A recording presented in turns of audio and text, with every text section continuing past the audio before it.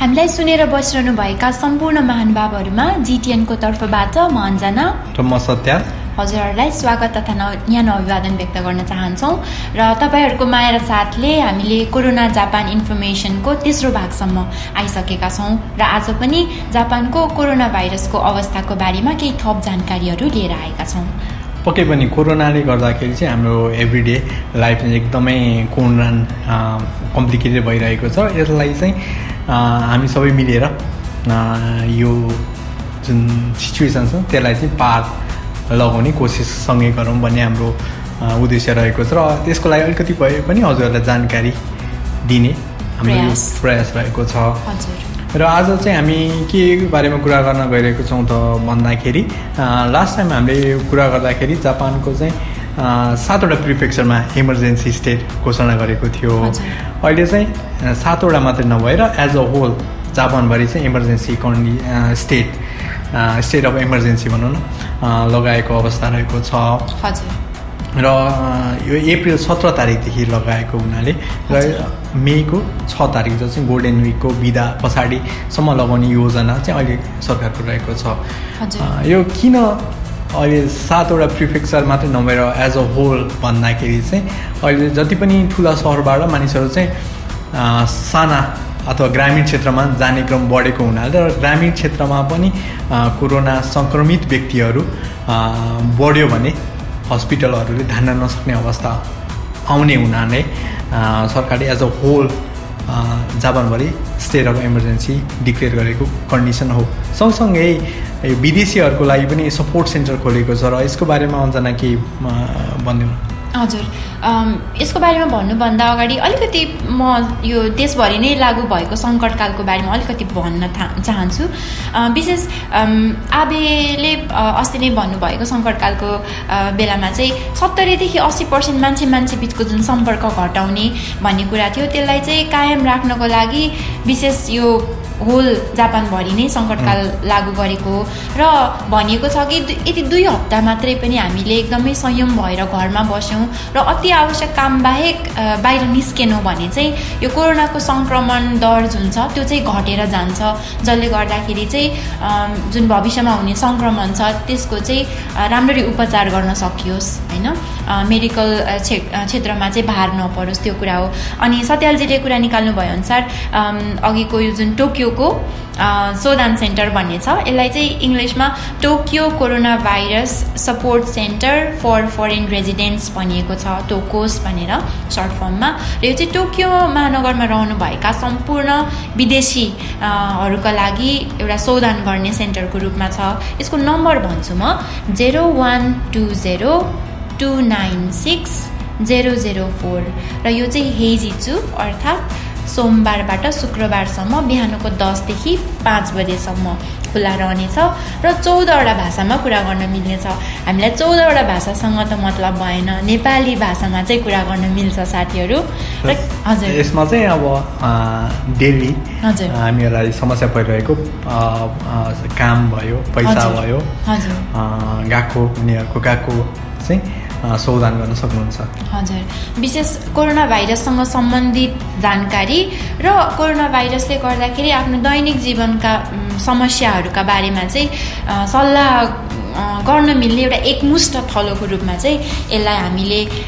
यसबाट चाहिँ फाइदा लिउँ होइन, कुनै पनि समस्या पर्यो भने चाहिँ फोन गरौँ। यसमा मायाको शोधन चाहिँ गर्न मिल्दैन, यो चाहिँ यसलाई चाहिँ टाढा राखौँ। हजुर हजुर। अनि अर्को एउटा खुसीको कुरा भनौँ न यसलाई है, किनभने आर्थिक रूपमा यति मर्कामा परिरहेका छौँ हामी कि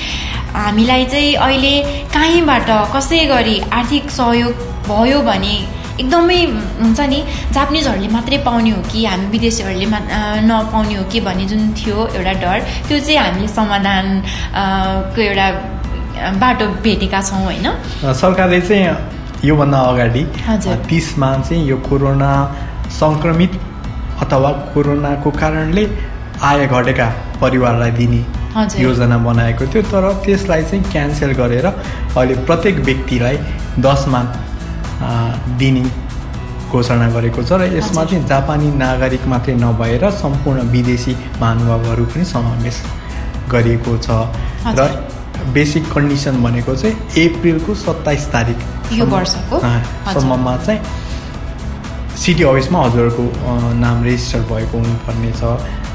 र साथसाथै कति साथीहरू चाहिँ अहिले नेपाल गइरहनु भएको छ नेपाल गए पनि जापान फर्किनु हुनुहुन्छ भनेदेखि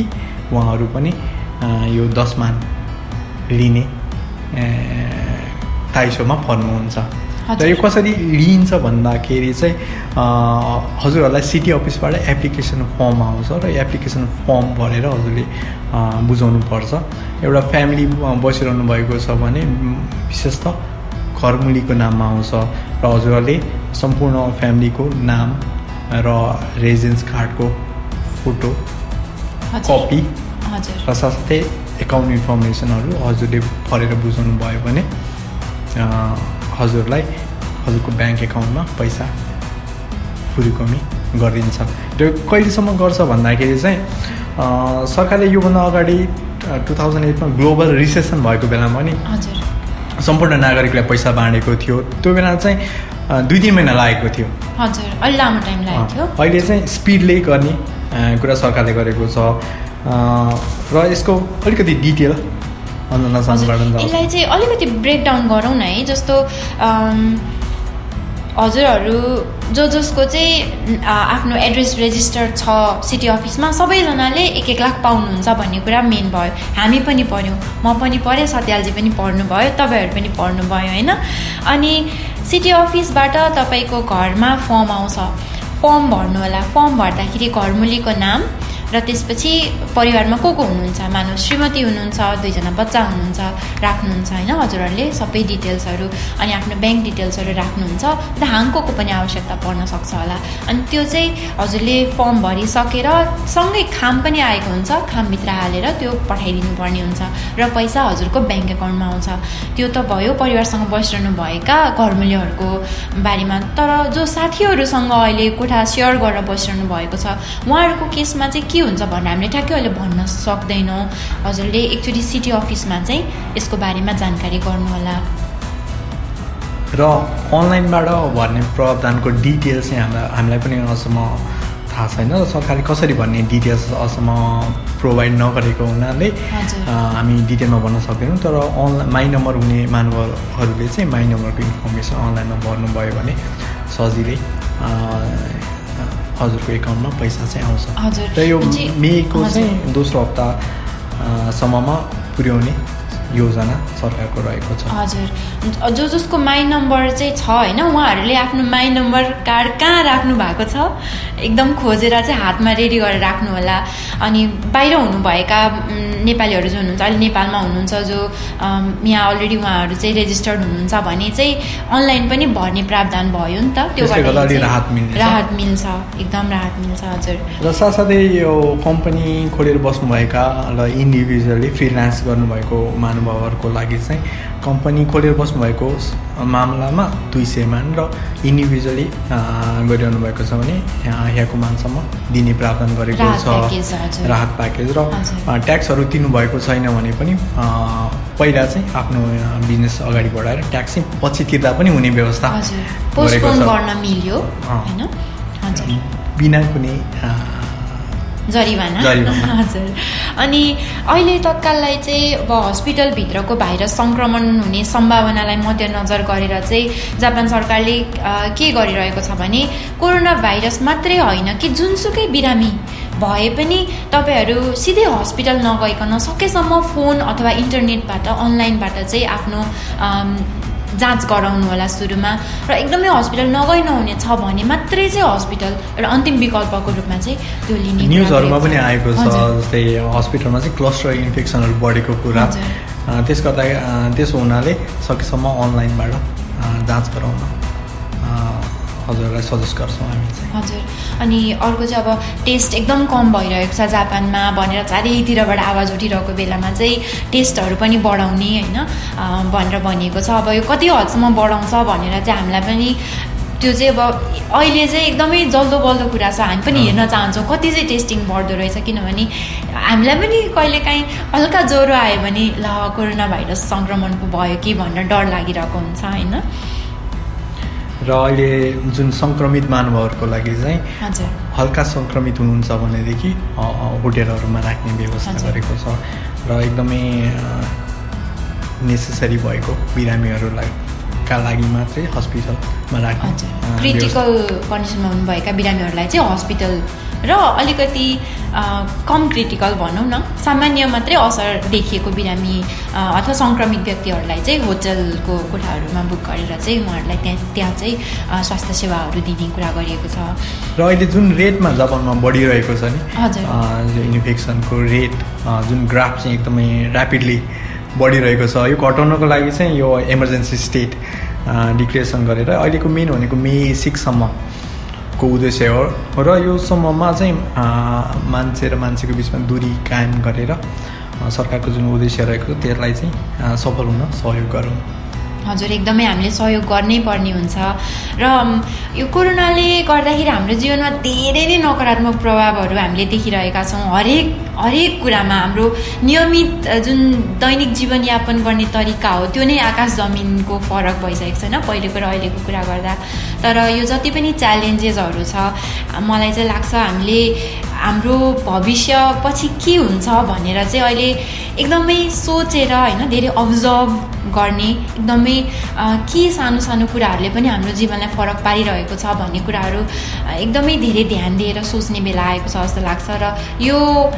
च्यालेन्ज यो एडभर्सिटीलाई चाहिँ हामीले एउटा अपर्च्युनिटीको रूपमा अवसरको रूपमा राखेर भोलि पर्सि हाम्रो जुन भोलिको भविष्य छ यसलाई चाहिँ हामीले निर्धारण गर्नलाई अहिलेबाट चाहिँ एकदमै दह्रो मन लिएर बसौँ भन्न चाहन्छु अहिले सबैको लाइफस्टाइलै चेन्ज गरेको छ एउटा मेन्टली पनि स्ट्रेस सबैको बढेको छ र यसलाई चाहिँ नोरिक्वेहरू गरेर ओभरकम गरेर चाहिँ अगाडि बढौँ हार नमानौँ र सँगसँगै तपाईँहरू हामी पनि सँगसँगै यसलाई ओभरकम गर्नलाई अगाडि बढौँ हजुर अहिले भन्छ नि हातमा हात मिलाएर अघि बढौँ भन्ने जमाना छैन अहिले हामी चाहिँ इङ्ग्लिसमा भन्छ नि we should be together without being together भनेर भनिरहेको हुन्छ यसलाई चाहिँ एकदमै सार्थकता दिने बेला आएको छ इमोसनली हजुर टुगेदर भनौँ हजुर Keeping certain distance. हजुर अलि टाढा बस्ने तर इमोसनल चाहिँ एकदमै नजिक हुने भन्ने कुरा हो र लगभग यति नै हो आजको लागि हजुरहरूको समक्ष हामीले जानकारीहरू राखेका छौँ कस्तो लाग्यो हजुरहरूलाई र अर्को भागमा पनि फेरि कोरोनासँग सम्बन्धित जानकारी र सक्दो यो जुन सरकारले दिने राहत प्याकेज छ यसको बारेमा चाहिँ अझ बढी जानकारीहरू लिएर आउने कोसिस गर्नेछौँ लास्टसम्म सुनिदिनु भएकोमा धेरै धेरै धन्यवाद हजुर जिटिएनको तर्फबाट म अञ्जना र म सत्याल बिदा हुन चाहन्छौँ नमस्कार नमस्ते